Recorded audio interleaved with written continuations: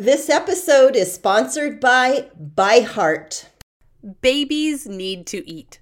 And whether you breastfeed or bottle feed, use formula, combine all of the above, you need options. We wanted to let you know about ByHeart baby formula. ByHeart has a patented protein blend that gets the closest to breast milk. It includes two of the most abundant proteins in breast milk. And ByHeart actually ran a clinical trial comparing their formula to a leading infant formula and proved that babies on ByHeart have softer poops, less spit up, and easier digestion. ByHeart is also the only US-made infant formula to use organic, grass-fed, whole milk. So if you need baby formula for your baby, consider ByHeart. New customers can get 10% off your first order by using code ONBOYS at byheart.com. That's BYHEART.com/podcast, and it is 10% off your first order. byheart.com/podcast. This is a limited time offer, and additional terms and conditions may apply. Our boys will face challenges and disappointments. How can we better prepare them to navigate the difficult periods of their lives? Stay tuned. This is the On Boys Parenting Podcast. We are your co-hosts, Janet Allison of boysalive.com and Jennifer L.W. Fink of buildingboys.net. As always, we appreciate you, our listeners, and we appreciate you supporting our sponsors. Thank you so much.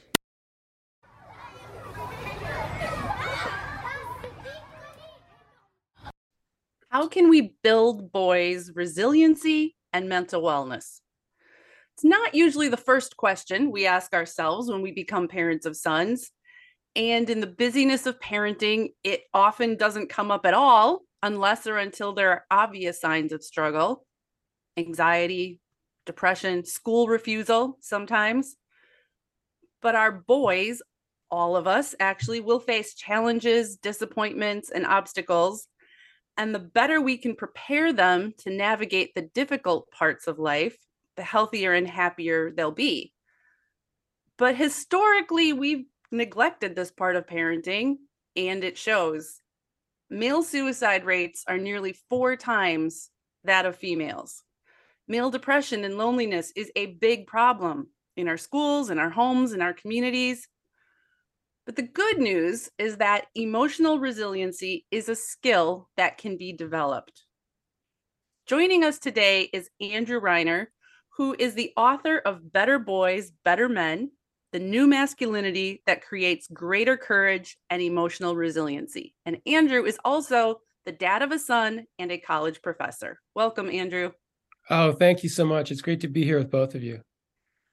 Tell us what you are seeing as a father, as a citizen, as a college professor that prompted you to look at and write about boys, men, and emotional resiliency.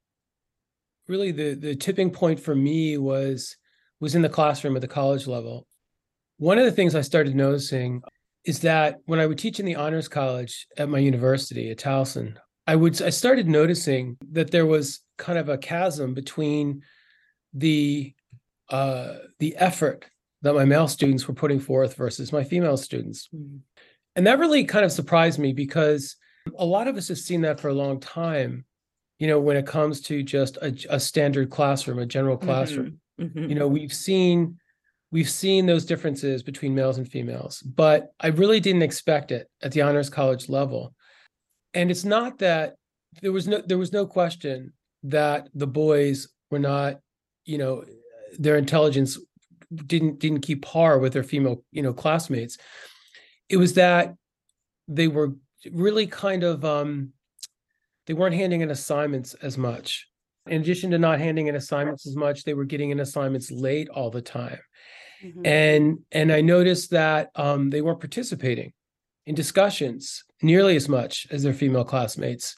And then when you pivot over to what I was exploring outside of the honors college, not exploring, but what I was witnessing, the chasm was even greater. That the male students were far more likely to blow off classes. they were far more likely to not hand assignments in at all, let alone late. And they were not at all participating in class discussions. At least in the honors college, I could kind of needle the guys a little bit, Draw them out. jokingly to get them to pony up. But outside of the honors college, it was work. I started noticing that, and I knew that this was not a coincidence. This was not just something that, oh, it's just the school where I teach. Right. And so when I started writing my book, one of the things that I really wanted to lean into more was, of course, this problem, was the way that boys were engaging with school, the way that boys were thinking about school. Because, really, of course, that's what you're talking about, right? What you're really talking about is the relationship boys have to school. That's really what this is. I'm watching Janet's eyes as we're having this conversation. And Janet started her career teaching first grade boys. So she's the opposite end of the educational spectrum. And her eyes are saying, yep, it right there. She saw it at the beginning. And then you see, the same similar boys 12, 14 years later, and it hasn't gotten better. Yeah. That's right. Yeah. That's right. And I think there is the hope that it's going to get better from kindergarten, elementary. We think, if we can just get them through middle school, high school, they'll be fine. They'll be off in college and they'll be fine. And you are telling us they are not fine. It ain't happening. I'm here to tell you, it is not happening. In fact, what I've seen, I'd say I've been teaching at my university this is, I think, my 17th year. I have seen, I'd say, over the past 5-7 years at the absolute most, I've seen a shift generationally. I really have. What began with what would have been millennials had progressively gotten worse with the youngest millennials and then into Gen Z. And this is all pre-pandemic. Let's just be really clear about that. A lot of people today, when they're having these conversations, understandably, they're talking about the pandemic, and there's no question, we can all agree, the pandemic clearly has amped up all of these problems. But the pandemic is really opened up, the top of the Pandora's box. That's all it did. It just amplified pre-existing issues. Yeah. It didn't cause. It certainly created some new challenges for all of us. But what you're saying is the pandemic is not the root and underlying cause, because this was happening before. That's exactly right. Right. I mean, one of the things that we started noticing before the pandemic was the huge uptick, regardless of gender identity, for mental health issues, right? Especially around anxiety, as you mentioned, and depression, and stress is a huge one. Yeah. I get so many students coming into college, and this is especially true in the honors college. They're already burnt out. And again, this is all pre-pandemic. They're already burnt out. And sometimes I'll try to talk with them a little bit about, and they'll say, yeah, getting to this point, because of the expectations of how competitive colleges are, and just, getting to this point, I'm just crawling across the line here. Right? I mean, you're talking about 18-year-olds, a little older in some cases, who are burnt out and exhausted by that point, because it's all been this sprint. We got to push hard. And they get across the finish line. Okay, I am in college now. I have done it. All they really need is a break. That's exactly right. Yeah, they do. I mean, a whole nother conversation here is the gap year, which I'm a huge fan of, right? Not only am I a huge fan of it for everyone, but I think that for boys, really, there should be something structured in place that probably is really 2 years, because of one of the things that I talk about in my book is how a lot of psychologists and researchers had always said that, and I write about this in my book, that, that the parts of the male brain mature more slowly. We all know that as God. Yes. Right. Yes. But that number, interestingly, which we used to be, maybe 22, maybe 24, now it's closer to beginning really in about 25 and going into the late 20s. Yes. I even saw studies during my research that some researchers were saying we even think it's into the early 30s for a lot of younger males. So clearly that has That sigh is me as a parent of men in their early 20s going, "Hey, how much longer? How much longer? I mean, I know. How much more of this? How much can we really do we need to endure here, right? Yeah. Yes. I mean, good Lord, people, Yeah. Yes. Well, and that gap year too, we know that it would be good for our boys to have that gap year before first grade. So imagine There in the too. perfect world, a right. gap year at the beginning and a gap year at the end before they go into college. Gap 2 years. I like your idea about 2 years for our boys. I really do think that everybody, again, regardless of gender identity, there should be a constructive gap year where it's not overwhelming, but there is something that they are doing that feels on many levels of their being more restful and more generative, but also that feels meaningful. Yeah. And it doesn't have to be intense the way school is just constantly, beating them over the head with deadline. But I really do think that would be really helpful. And I think for young men, I really do think it should be 2 years. I really do. So let me ask I you, think you would see a difference. let me ask you a question. In the beginning, when you were talking about you are seeing young men not handing in assignments, handing them in late, not going to class. I know we have so many listeners going, and this is why I have to be on him all the time, because we see, so many of us parents see that that is the problem. That is what we got to work on so that they can do those things in college.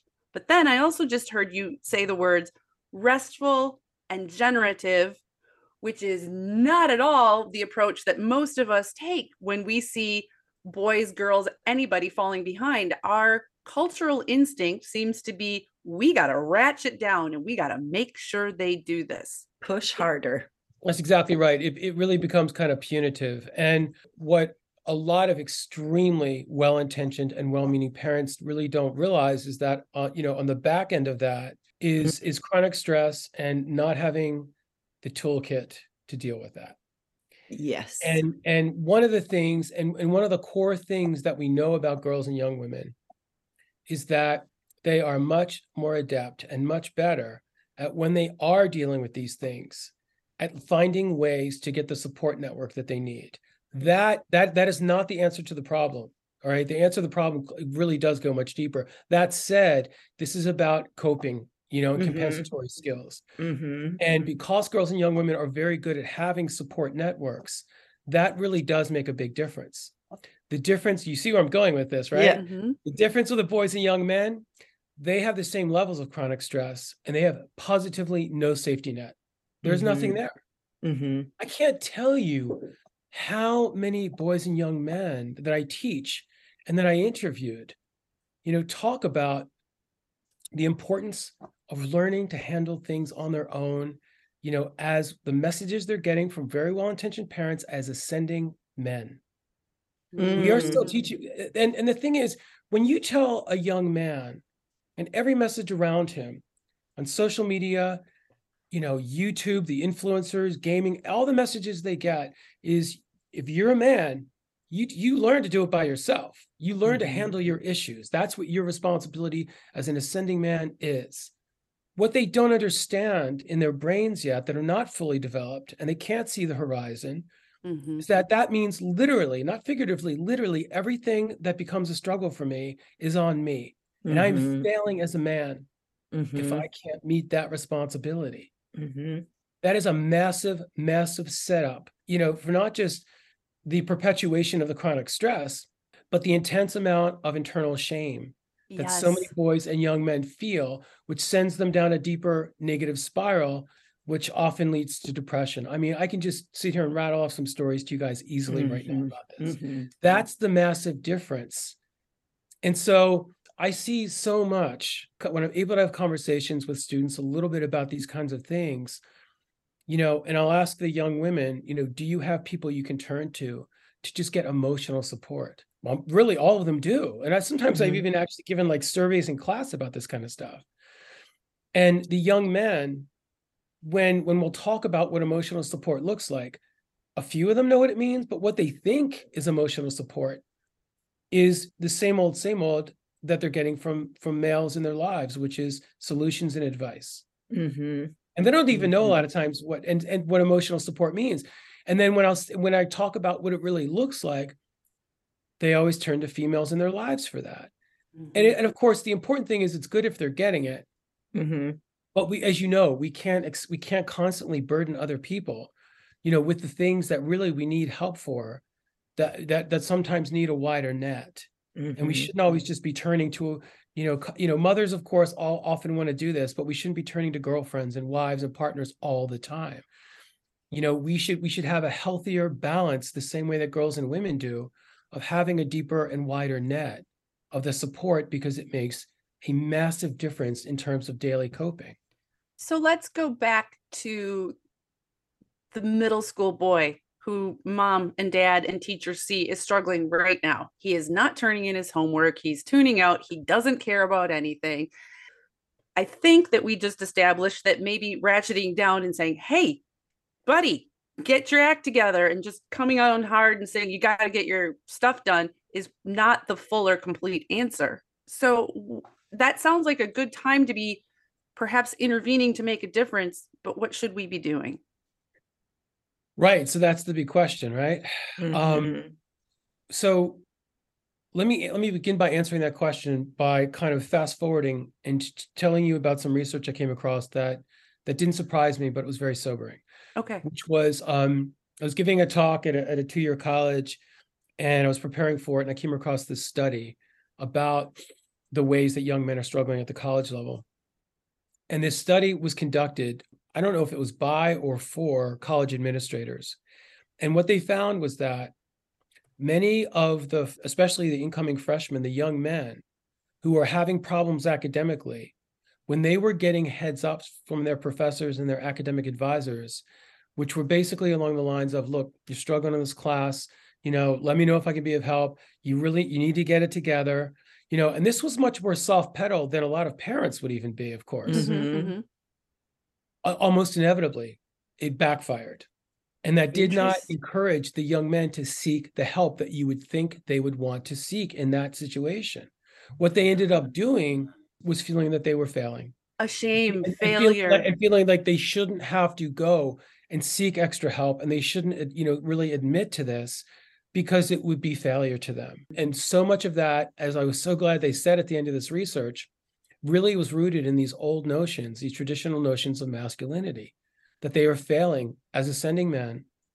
And in turn, what it did was it was a massive hit. And I was also glad they used this phrasing at the end of the study. It was a massive hit to their emotional resiliency. They couldn't bounce back. Mm-hmm. So imagine if this, you see where I'm going here. Right. Yeah. Imagine if this is boys 17, 18, maybe even 19. You can imagine when boys are, 11, 12, 13, even 14. I mean, it goes against so much of what we tell them. And so really what we're internalizing when we browbeat them like this, a lot of it becomes really negative emotion, becomes shame. Mm-hmm. This is not, shame is not, there are some boys who can be motivated by shame. But research shows that the more that you use shame and belittling and things, you might initially get the result you seek for a short period of time. Mm-hmm. In the long run, what it's going to do is have far more dire consequences. It is going to lead to suppressed, or repressed, I should say, repressed feelings of anxiety, depression, and hostility. And that stuff doesn't go away. It's corrosive. It's on the inside. It's eating away at them. And all it does is make them feel like failures. And so one of the things I'm so glad to see that there are finally studies coming out about this, which is that boys do better when they are in relationship with the adults in their lives. I'm going to say that again. Yes. This is so important, and it sounds like so obvious, but so many people really don't get the layers of this. Boys do better and they thrive when there are relationships with the adults that mean something to them in their lives. Mm-hmm. Boys will give us what we want, but they need to know that we have skin in the game with who they are.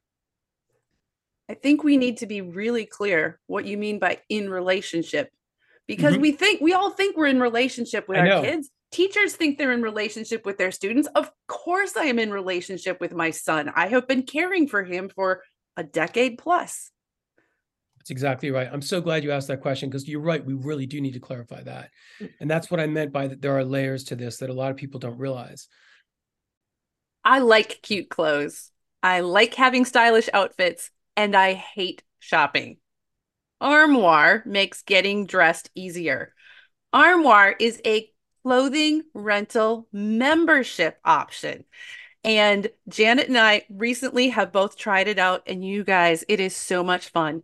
You go to their website, you get to take a little quick style quiz, takes 5 minutes, and then you get presented a list of beautiful clothing, pictures, wonderful clothes that you can pick out and get delivered to your house for you to try and wear in the comfort of your own home without going out, and determine what looks cute, put together outfits without investing a ton of money. Right now, our listeners can give Armoire a try and get up to 50% off your first month. That is up to $125 off. Just visit armoire.style/onboys. That's armoire.style, ARMOIRE.style/onboys to get 50% off your first month and never have to worry about what to wear again. Try Armoire today. One of the most challenging things about being a woman at midlife is realizing how little people understand about perimenopause and menopause, Janet. I just had a conversation with my sister about that this weekend. She is 10 years younger than me, so I'm 51, she's 41, and she went to ask her healthcare provider, hey, can you provide me some information? And she got information, but she was frustrated by how incomplete it seems, how little we know, and how for way too many people, the answer seems to be, yep, that's the way it is, deal with it. Deal with it. And not only are our mamas out there having to deal with perimenopause, likely at this age, but many of our moms are dealing with their sons entering or in puberty, which is kind of nature's irony, which is, oof. Cruel joke, Janet, cruel joke. Cruel joke. Thankfully, increasingly, there are those who are recognizing that women need and deserve competent care and treatment for perimenopause and menopausal symptoms. And we know that can still be harder to access than it should be, which is why we have partnered with Winona. Winona helps women who are dealing with menopause or perimenopause. Winona is a collection of OBGYN health professionals who believe that your symptoms are important, real, and deserve to be taken seriously. It's telehealth. You can access care from your home when it is convenient for you. Visit buywinona.com today to start your free visit. With free U.S. shipping and the ability to pause or cancel at any time, your path to wellness has zero obligations. Use the code ONBOYS at buywinona.com for 25% off your first order. That's BYWINONA.com/onboys. Winona, menopause care made easy. When girls feel that they are really in relationship, they feel emotionally supported. That is not that different from boys. Boys would never go there and say that, most boys. Fortunately, there are more boys that are learning to do that, thank God. But one of the things that all boys want, even if they can't admit that they do want emotional support, is that they want to be validated for who they're becoming as ascending men. They want to know that they are liked and they are accepted. And for all boys of all stripes, that is something that even if they're raised with traditional masculinity, and a lot of boys still are with traditional masculine values, even if they still are, what we need to do is let them know that regardless of the warts, of the flaws, we appreciate who they are becoming as young men. And we like who they're becoming as young men. And the way that we approach them by, saying things like, you've got to get your act together. You've got to suck this up. You've got to do it, man. You've got to learn to become independent if you're going to become, if you're going to become Mhm. successful or you're going to become a man.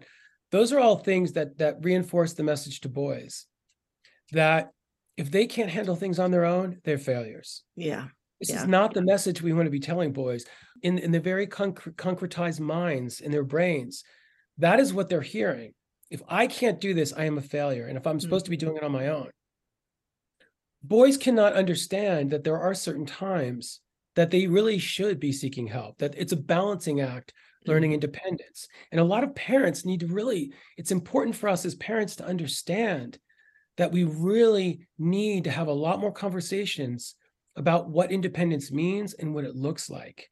Mhm. And that it's far much more of a balancing act than an either or, which is the way a lot of boys internalize it.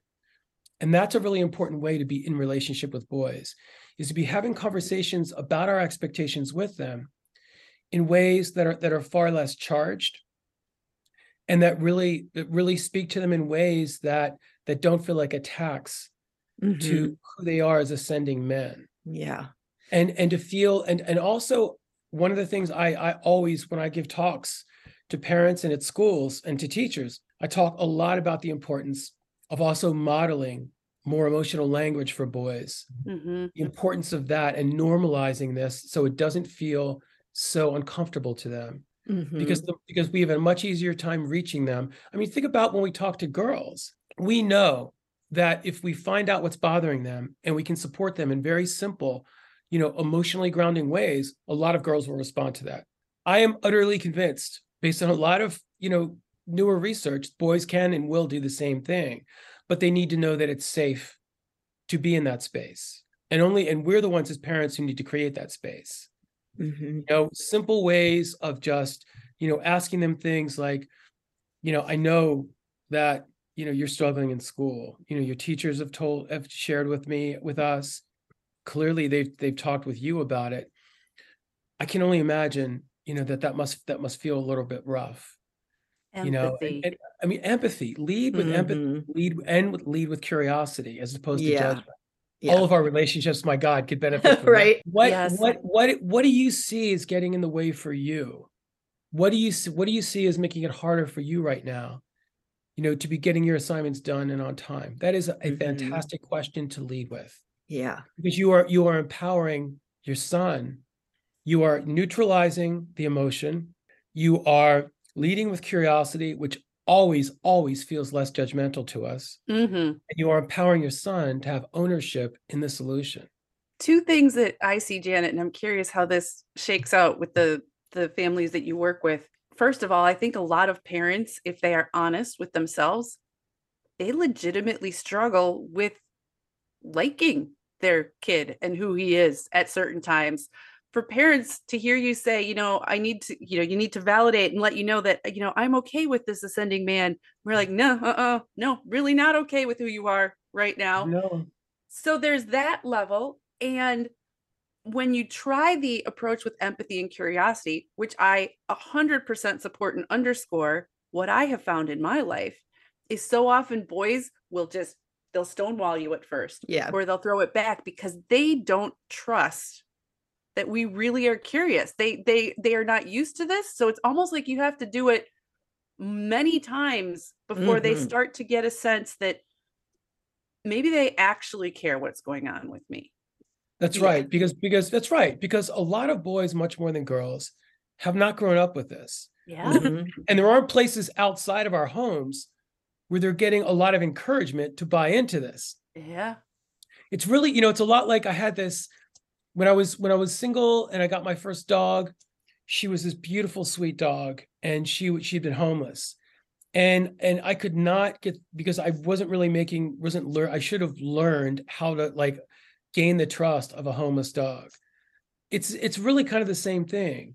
I'm not saying boys are homeless dogs. No, but it is. Let's be clear about that. It's like teeny tiny steps. What I'm saying is that you have to, and for a lot of us, it's a learning process too, because we didn't grow up hearing it. Learn that boys really will talk if you can give them, if they feel safe.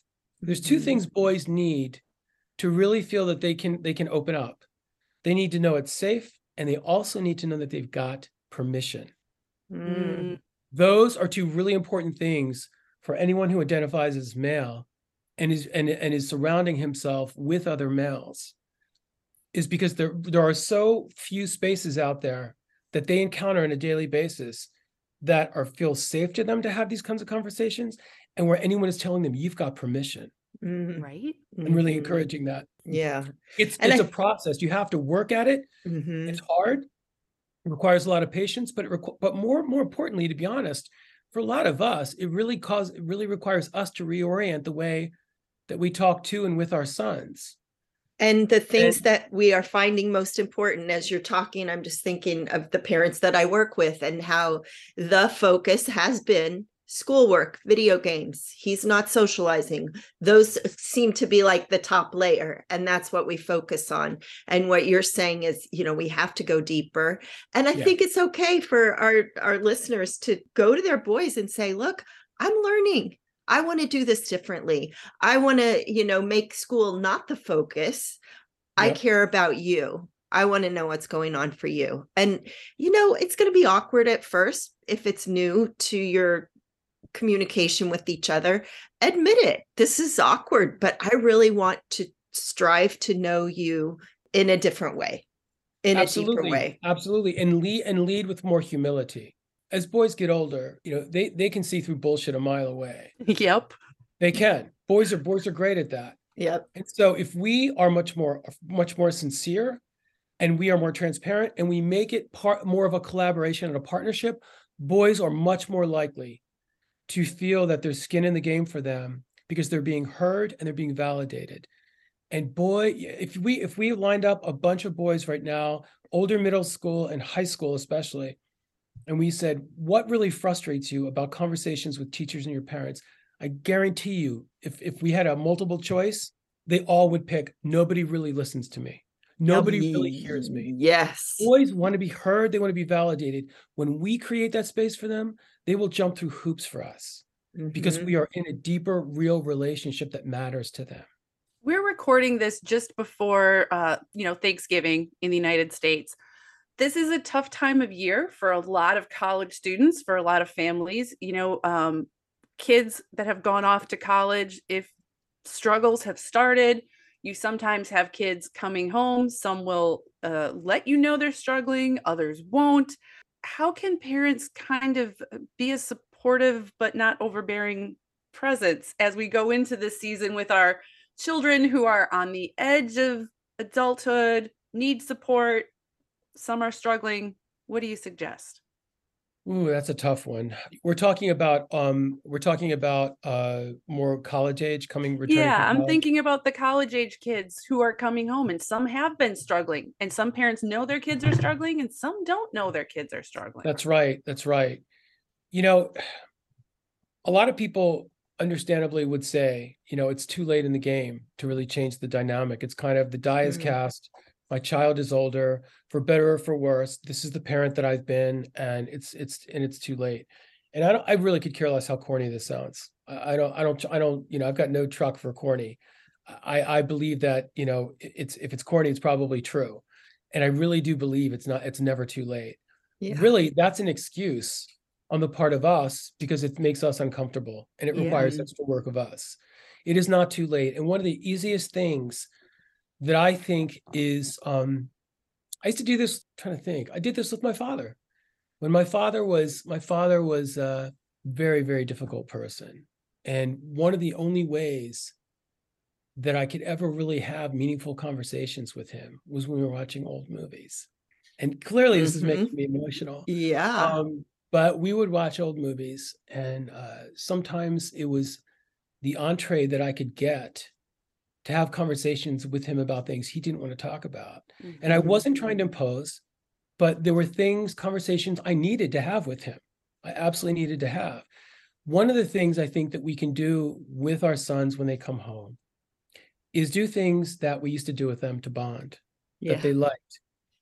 And that often can be a way, it's a soft-pedaled way to kind of, without browbeating them, but just kind of, opening the door for the conversation. You're going to make me cry. I know. I think we're all crying now. I'm stopping myself here. Normally I just get overwhelmed and it just comes out, man. Yeah. But really it's you know, doing things with our children that had emotional resonance for them.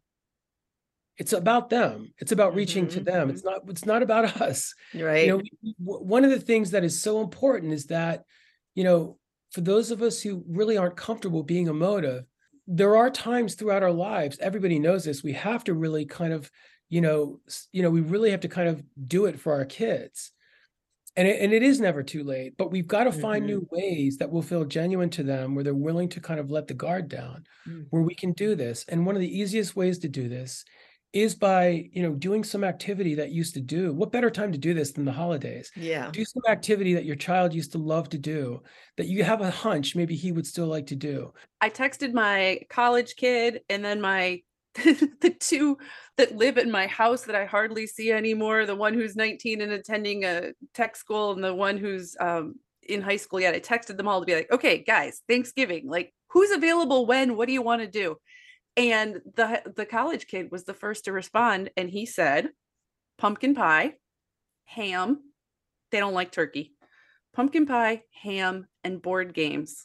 Nice. And Andrew, that's what made me cry right here almost, because like, what is the thing that I did with this child all the time as he was growing up? We homeschooled for a number of years. You know that, Janet. Andrew, you didn't, but like, that was, I'm tearing up, guys.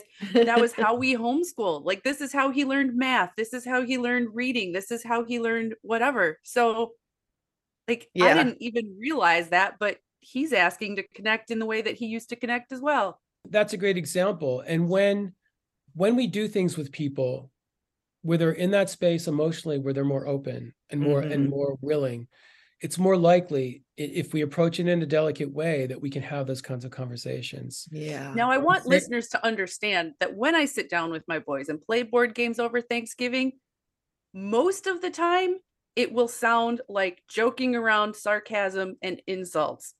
Most of the time, because of my family dynamic. I've got 3 young adult sons who are jostling all the time. Yeah. But by being there in that space, that's important. You mentioned safety, right? This is part of creating a safe environment.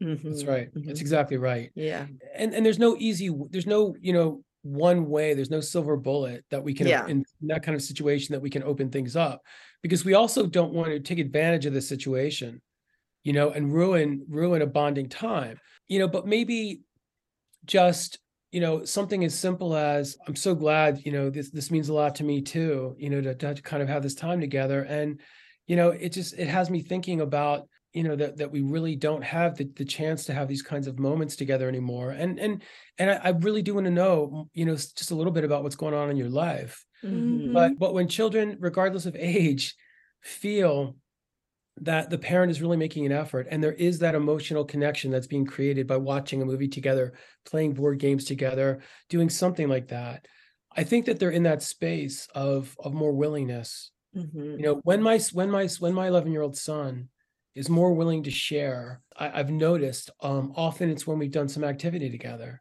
Yep. Now he still is at that age where I don't have to work as hard for it, but then again, I've been working with him on this for years.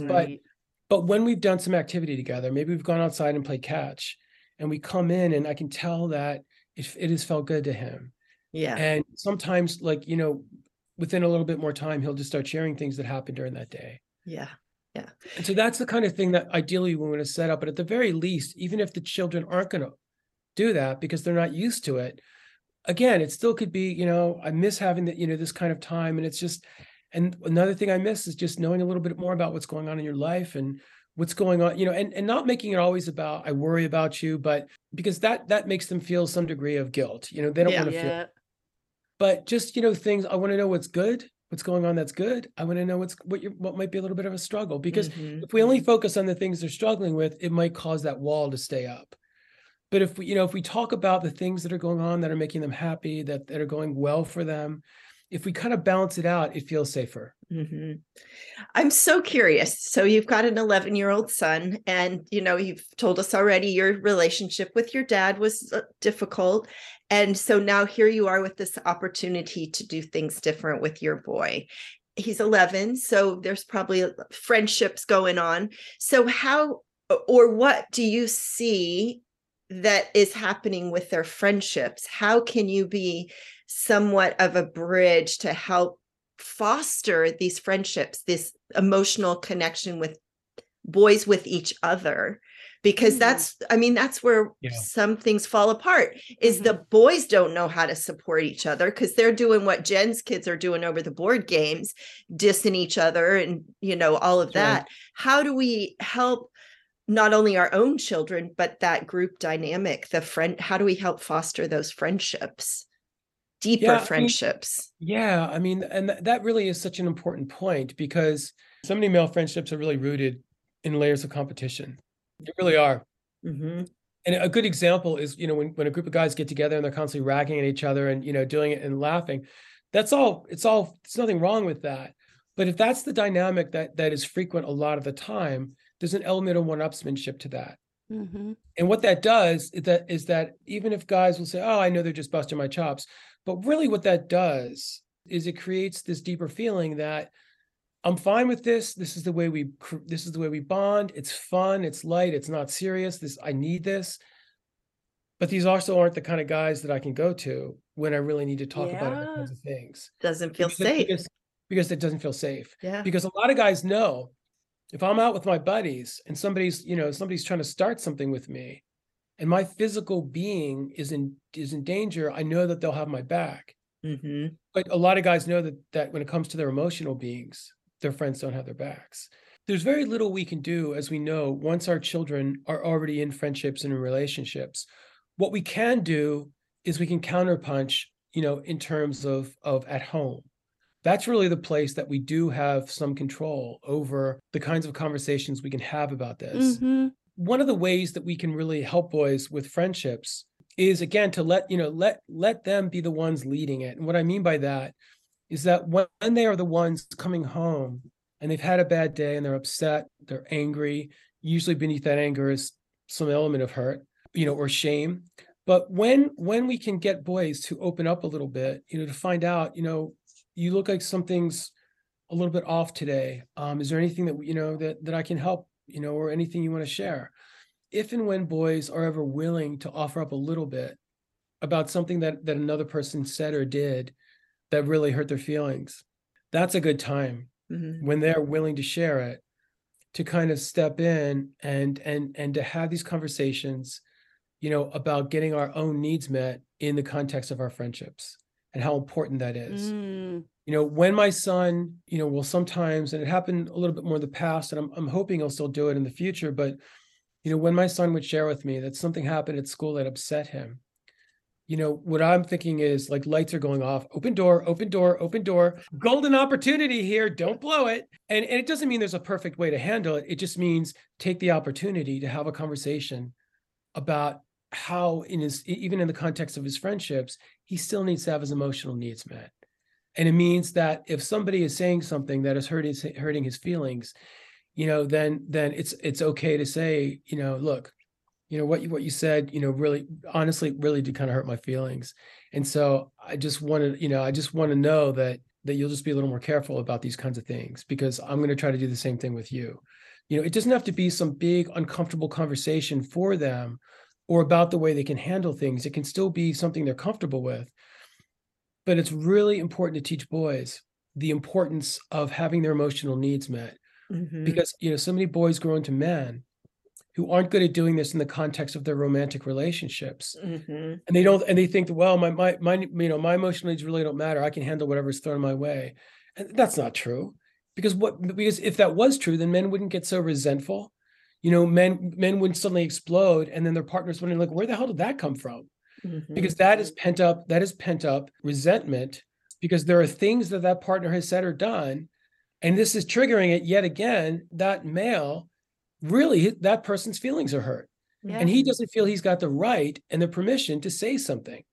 But if we work backwards and teach boys, yes, in fact, you are an emotional being, whether you want to admit it or not, you are. We're all emotional beings. Mm-hmm.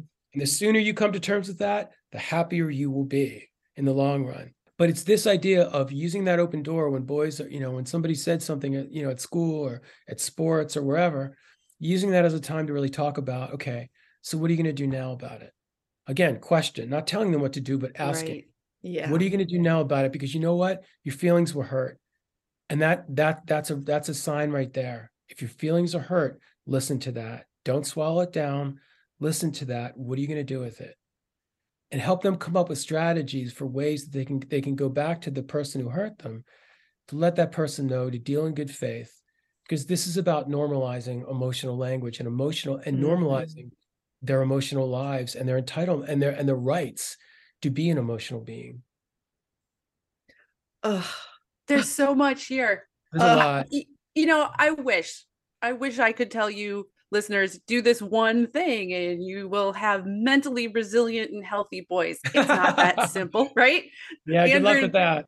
It's not that simple. Janet knows it's not that simple. But I love that what you're really saying is that this can actually be easier and more fun than a lot of us think, right? I don't have to spend time fighting with my 11-year-old about his homework.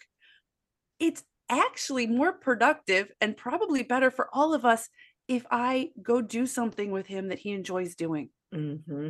Yeah, right. Absolutely. And then, in that moment where your child feels better, right, with the space is a much more positive space. Again, don't lead with judgment. Don't lead with acrimony and accusation. Lead with curiosity, because that opens the door to collaboration. As you're saying, Jennifer, if there's one thing, the parents can take away, okay, at the very, very least, lead with curiosity. Make your son a collaborator in his approach to getting back on track with school. Make this a collaboration, and don't impose, time expectations on when you expect things to, suddenly just turn around, because it's going to be different in every situation for every child. The important thing is establish, be in relationship. And again, it's really important to lead with curiosity and to let your son know that you're in this with him, and let him also come up with ways that he thinks he can start to dig himself out, so that he feels that he's got a stake in this and he's being heard. I'm going to encourage our listeners to go get your book, because you have so much. My book. I'll put a link in the show notes, but I'm going to tell you the title one more time. It's Better Boys, Better Men: The New Masculinity That Creates Greater Courage and Emotional Resiliency. Andrew, thank you so much for your time today and for all your work, both thank your books, your articles, and what you're doing on the college campus to support boys and young men. They and we who are raising them need all the help we can get. Thank you so much for having me as a guest today. It's been wonderful, and thank you for the work that you're doing with this podcast, both of you. Great to have you, and I'm looking forward to reading your book cover to cover. I hope you do. Thank you. Yes. Yeah.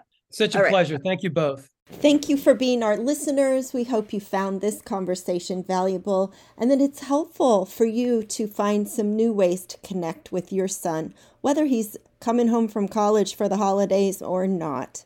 This is the On Boys Parenting Podcast. We're your co-hosts, Jennifer L.W. Fink of buildingboys.net and Janet Allison of boysalive.com. Again, if you found this podcast valuable, share it with a friend. And also, we so appreciate you supporting our sponsors.